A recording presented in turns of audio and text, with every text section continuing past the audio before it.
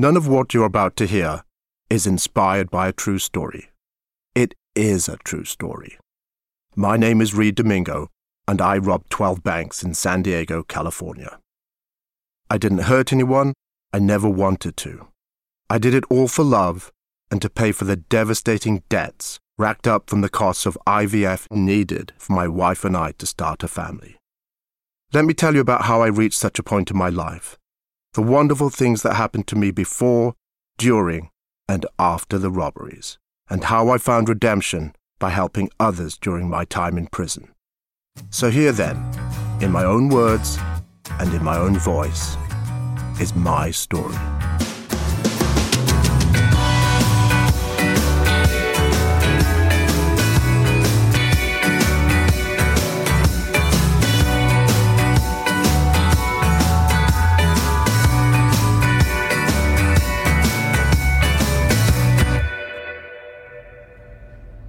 So what? Just give them the money? Pay attention! I have to make this absolutely clear to you. If you do anything that interferes with the execution of this bank robbery, let me tell you, you will be prosecuted to the fullest extent of the law by the bank.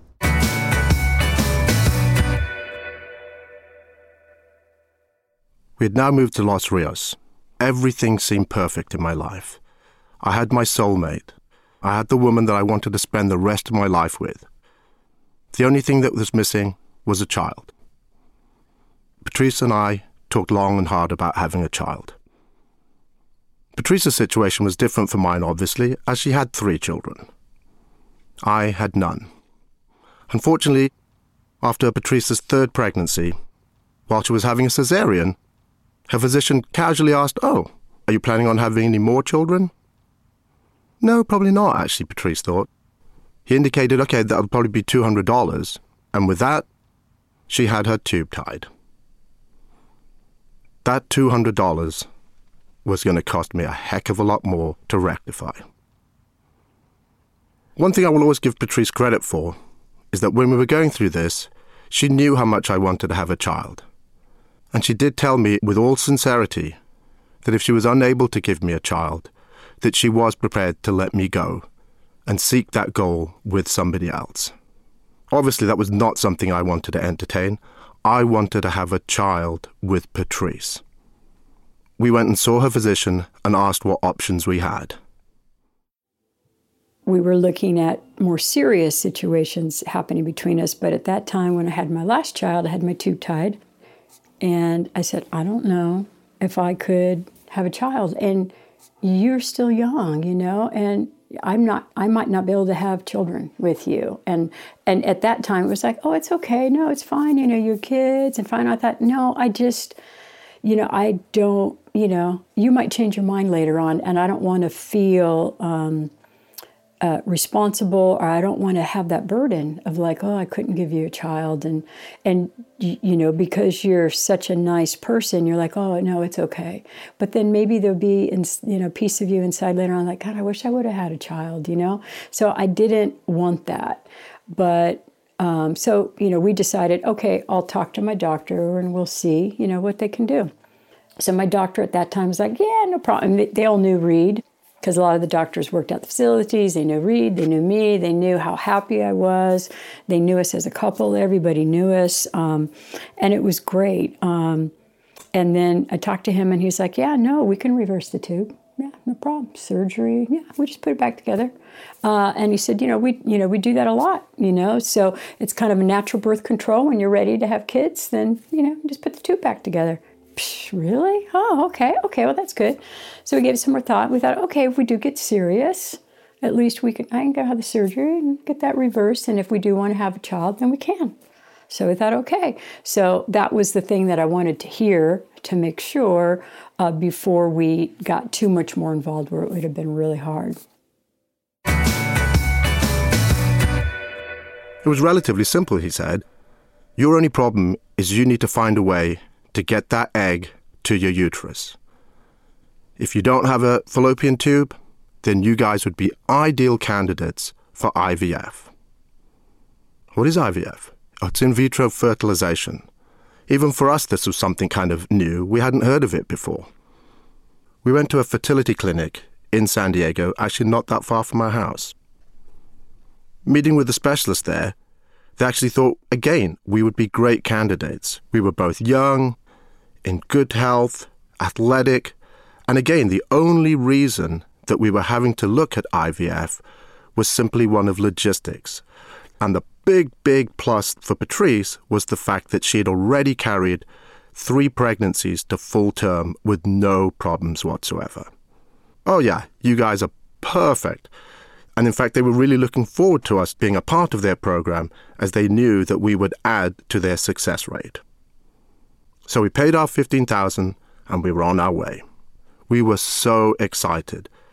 Everybody we were talking to, and even with ourselves, we knew this was going to work. The interesting thing was, also to save a little bit of money, they asked if I would be prepared to give Patrice her injections every day. There was a total course of about 4-5 injections that Patrice had to endure every single day. 3 of them would be deep intramuscular injections using a needle that was about 1.5 inches long. Reason being, the hormonal medication is oil-based, and as such, you need a really thick needle to get the oil to travel down it. The other 2 for a substance called heparin, which is basically just an anticoagulant for the blood. Now that we were on the cycle, everything was going exactly as planned. Every milestone that we had to pass, we passed with flying colors. We were so excited. By the time it came to the harvesting, Patrice had a total of 8 eggs. Not bad. Could have been a bit better, but again, that's enough for us. I did my little bit. The quality of my sperm seemed really good. When they did the fertilization, we had an 80% success rate. We now had 6 embryos. When it came to the actual embryo transfer, they decided to take the best 5 and put them all in. 5 embryos? Yes, let's give ourselves the best chance of having a pregnancy. And once we've got actual pregnancies, we can always do a thing called selective reduction, where we can go in and reduce your embryos from 5 to 3 to 2 to whatever you want. I remember after the transfer, we went back to the house and Patrice was just resting in bed.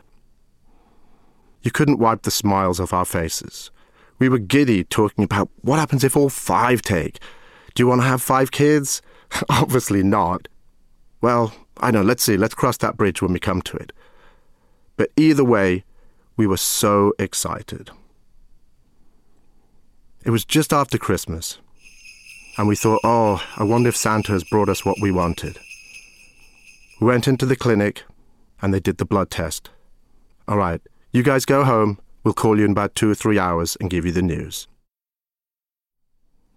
The anticipation of hearing them say, "You're pregnant," was palpable.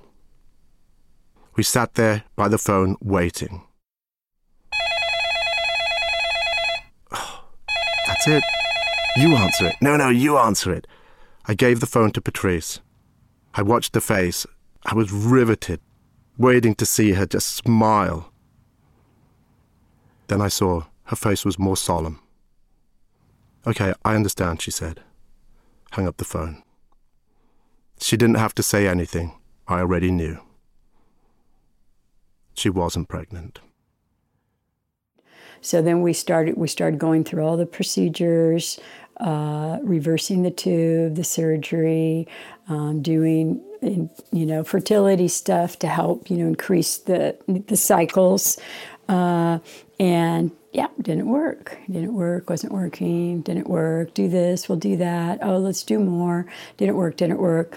But when you're on heightened and controlled amounts of hormones, they're really, you're rolling. You are just, whew, and then it's gone. And then you get this big drop. So probably the fact that I was still, at those times, still teaching, still trying to do a lot of stuff, still managing a lot of stuff, helped keep my mind off of it.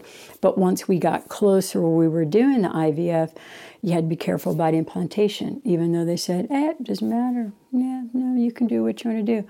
But it was like, this is so intense and so much money. Then we started having to use a lot of money for the sessions. And I think at that time, they just kept ramping me up, trying to get my body to produce more and more and more. And so I think at that time I was at their highest protocol. So it was about $12,000 just for the medicine, not even the procedure. $12,000 for the medicine, per cycle, So, and it was involved daily shots, sometimes 10 shots a day, all different types of stuff, constant medicines coming in. You were completely controlled. Every aspect of all your hormones, everything. This time we're giving this, at this time you have to have this, and then you have to do a surge of that. Because things that your body normally does without you even knowing about it, that now all has to be given. And Reed was the one that had given me all the shots, big shots in the hips, shots in the arms, shots in here, shots in my belly. I was just black and blue all over the place. And some of them were the heparin shots, so they bruise, they thin out your blood. So then with teaching and working out, all that kind of stuff really became a challenge, because it's like, here we're putting all of this in, and if I, do that, then we're sacrificing everything. So at that time, we moved out of that, and then I gave up my position, and then I opened up my own business that we could do, work from home in a sense, or my own business, that we could still do all of this. And if we needed to take off and have time, because then we eventually ended up in Los Angeles.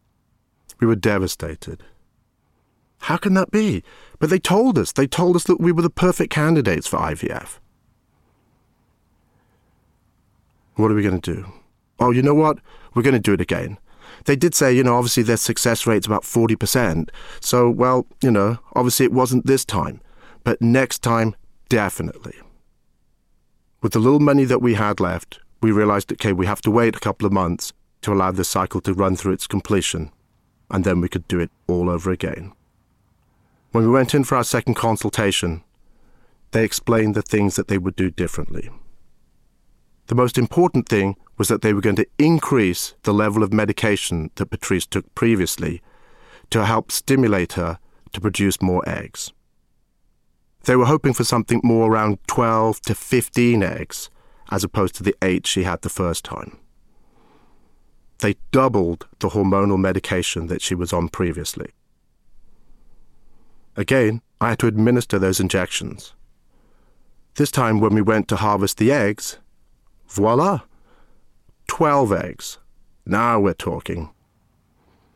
Again, when we did the fertilization, 80% fertilization rate. This time, we had 9 embryos. When it came to putting the embryos back, this time we chose to put 6 embryos back and freeze 3. We went through the whole procedure again. This time, it's gonna definitely work. They told us. When that time came, another failure. She's not pregnant. We kind of had a day of mourning for our unsuccessful attempt, and then we already started planning for the next time. Are we going to do it a third time? Of course we are. 2 times we weren't successful, absolutely. It's guaranteed. The odds are in our favor this time. I could already see that we were becoming obsessed. We had to get a child. I think one of the things that really stung for us was the fact that we'd spent all this money and we had absolutely nothing to show for it. With a lot of juggling, we were able to raise the money for a third attempt. The cost just seemed to be escalating. We went through a third cycle. Again, failure. I think both of us really felt bad for the other. Patrice felt bad that she was unable to give me my child. And for my part, I felt really bad for Patrice.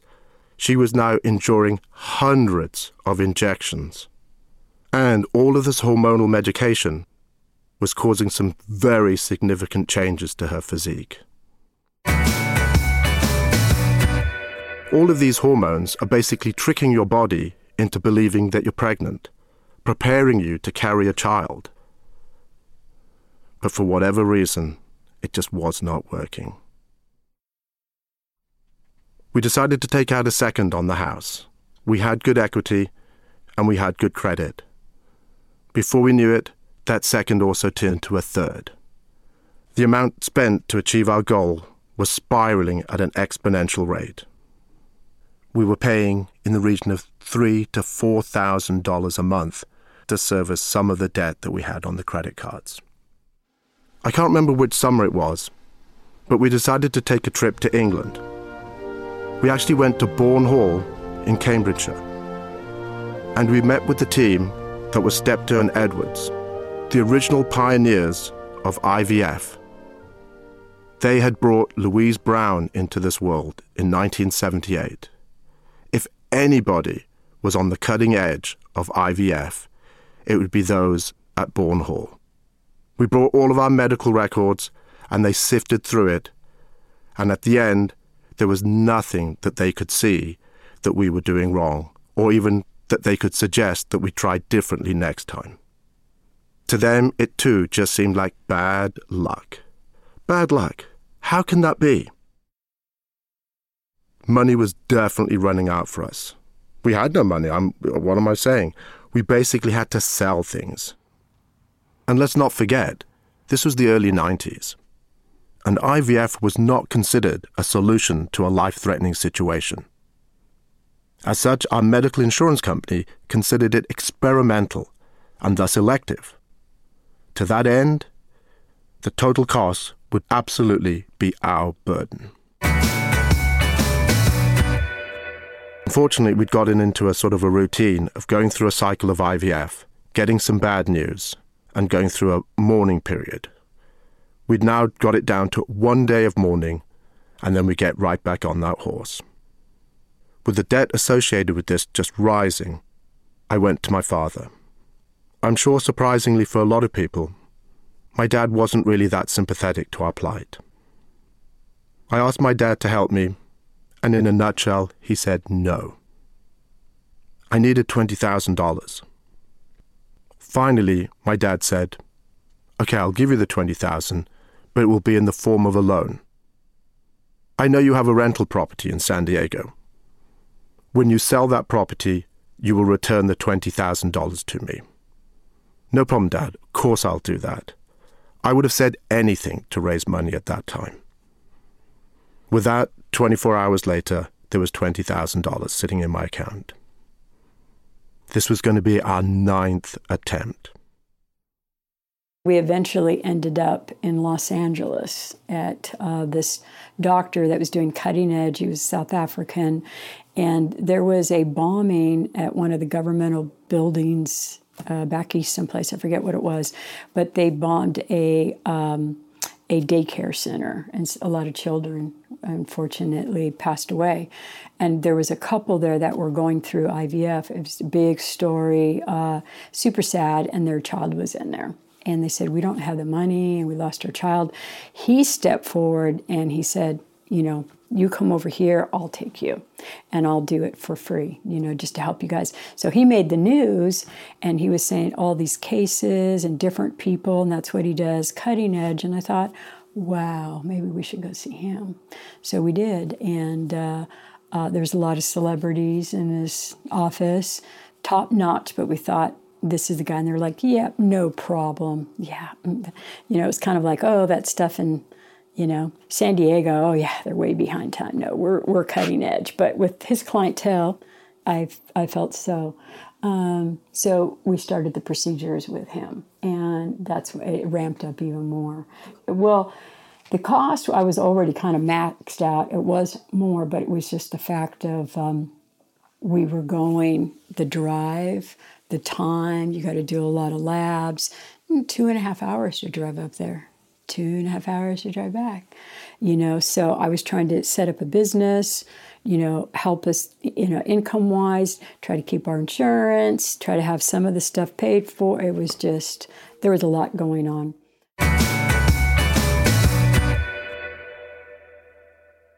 My friend Steve came to me and said, "You know what, Reed? Have you ever heard of a thing called day trading?" "No, what is that, Steve?" "It's where you buy and sell stocks on an intraday basis.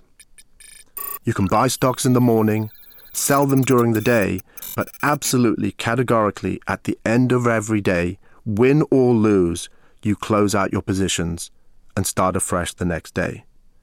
How do we do that? Then Steve explained everything to me. To become a day trader, we first had to participate in a 1-week tutorial course, predominantly to learn how to manipulate the software. Thereafter, each of us would have to deposit $50,000 into a joint account, then we'd be away. Before we could amass the money, we decided to practice. Every morning at 5 o'clock, Steve would come and collect me, and we would drive downtown, sit in an office, and wait for the markets to open at 6 a.m. That's 9 a.m. in New York. The screens we would be working with were the actual trading screens that everybody in the business uses.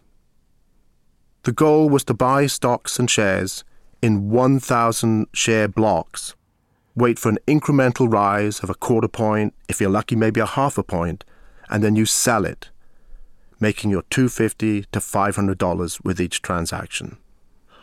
Obviously, they gave us tools and taught us techniques to sort of predict where the stocks were going to be moving.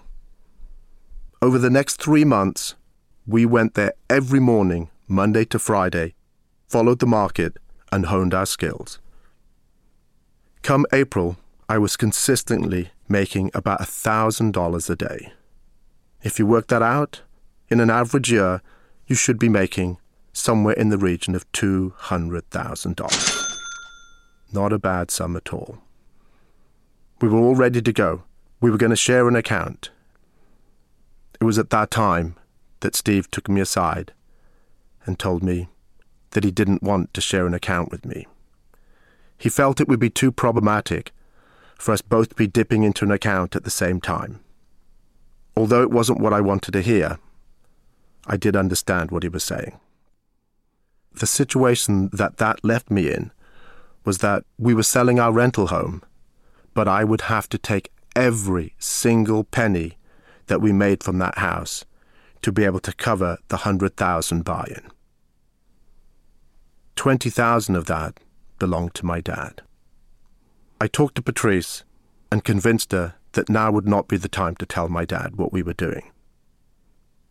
If things followed our plan and I was making $1,000 a day, it wouldn't take too long for us to amass the $20,000 back, and then we could give it to my dad. Obviously, Patrice, the dutiful wife that I had, said, "Whatever you want to do, Reed, it's your money and it's your dad." Going into the trading office on my first live day of trading, I was so apprehensive. This is going to be real. If I could make $500 a day, I'd be so happy. It would be a positive start. I don't know if the trading gods were with me or against me, but I bought a stock, and unbelievably, in 15 minutes, I had made $6,500. I executed the sale, and I was done. I'm going to be the next Warren Buffett, I thought. This was my destiny. Here I was looking to make $500, possibly $1,000. I made $6,500 in 15 minutes. I closed my day and went home and celebrated with Patrice. As a consequence, I now threw all of my trading techniques out the window, and I was in there playing fast and loose like I was at a Vegas craps table. Over the next month, I had some awesome days, making $10,000, $15,000, and then Memorial Day, the end of May. I'd gotten into a couple of stocks, and unfortunately they turned against me. I was so arrogant at the time, I thought, so what? I'm just going to leave them there. When I talked to other people in the office, they had reassured me, the stocks always bounce. after Memorial Day. It has for the last 15 years. It's almost like a bonus time for everybody. So I let my stocks ride. I came back after Memorial Day, and when the markets opened, everything was tanking. Before I knew it, these stocks were against me to the tune of $20,000 and $30,000. I was frozen. I was petrified. I did not know what to do. My birthday came and went. It was again a blur. When I next went into the office, I was taken aside and told, "Reed, you've got a margin call against you. You have to liquidate your positions because your equity is pretty much gone." I asked them, "So where am I at?" And they told me, "If you sell everything right now, your trading account has a net value of $15,000. In less than 2 months, I'd basically lost it all. I didn't know if I should speak to Patrice. What was I going to say? How was I going to explain to her that I'd lost everything that we had? Again, maybe the best thing to do was talk to my dad. If we could come up with a plan, then at least when I explained it to Patrice, I had something that we were going to do. I took the phone, I went up the stairs, and I went into the Grove. As always, it was hot up there. "Hi, Dad." It was funny, it was one of the few times that I spoke to my dad, and he was actually happy to hear from me. It was just past my birthday, so maybe he was still happy for that. "What's up, son?" "Dad, I've got to explain something to you." I told my dad about the day trading, and that I'd used the money from the rental house. "But you couldn't have, son." "What do you mean, Dad?" "If you'd sold your rental house, you would have paid me my $20,000. "I know, Dad. I used your money to open my trading account, and now, unfortunately, I've lost it all." There was silence. "That's it. You're on your own now. Don't call me. Don't contact me. I have nothing more to do with you." I knew not to plead, not to beg with my dad. It would all be in vain. With that, I said, "Okay, Dad," and hung up the phone. Prophetically, that was the last time I would talk to my dad for 10 years. This is Barbara Spencer reporting live for KWB-TV from Lincoln High School here in the East County. At this time, we have been asked to communicate to all parents to please not try to get to the school, as it has been completely closed off to all public access. In addition, for all citizens of San Diego County, be advised that all unassigned police patrol units have been redirected to the East County.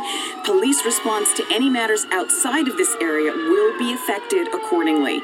Whenever possible, please do not call for police assistance, as response times are significantly impacted. Back to you, John, in the studio. Hearing that, ping, ping, ping, I turned off the hobs because it was time to go rob a bank in the North County.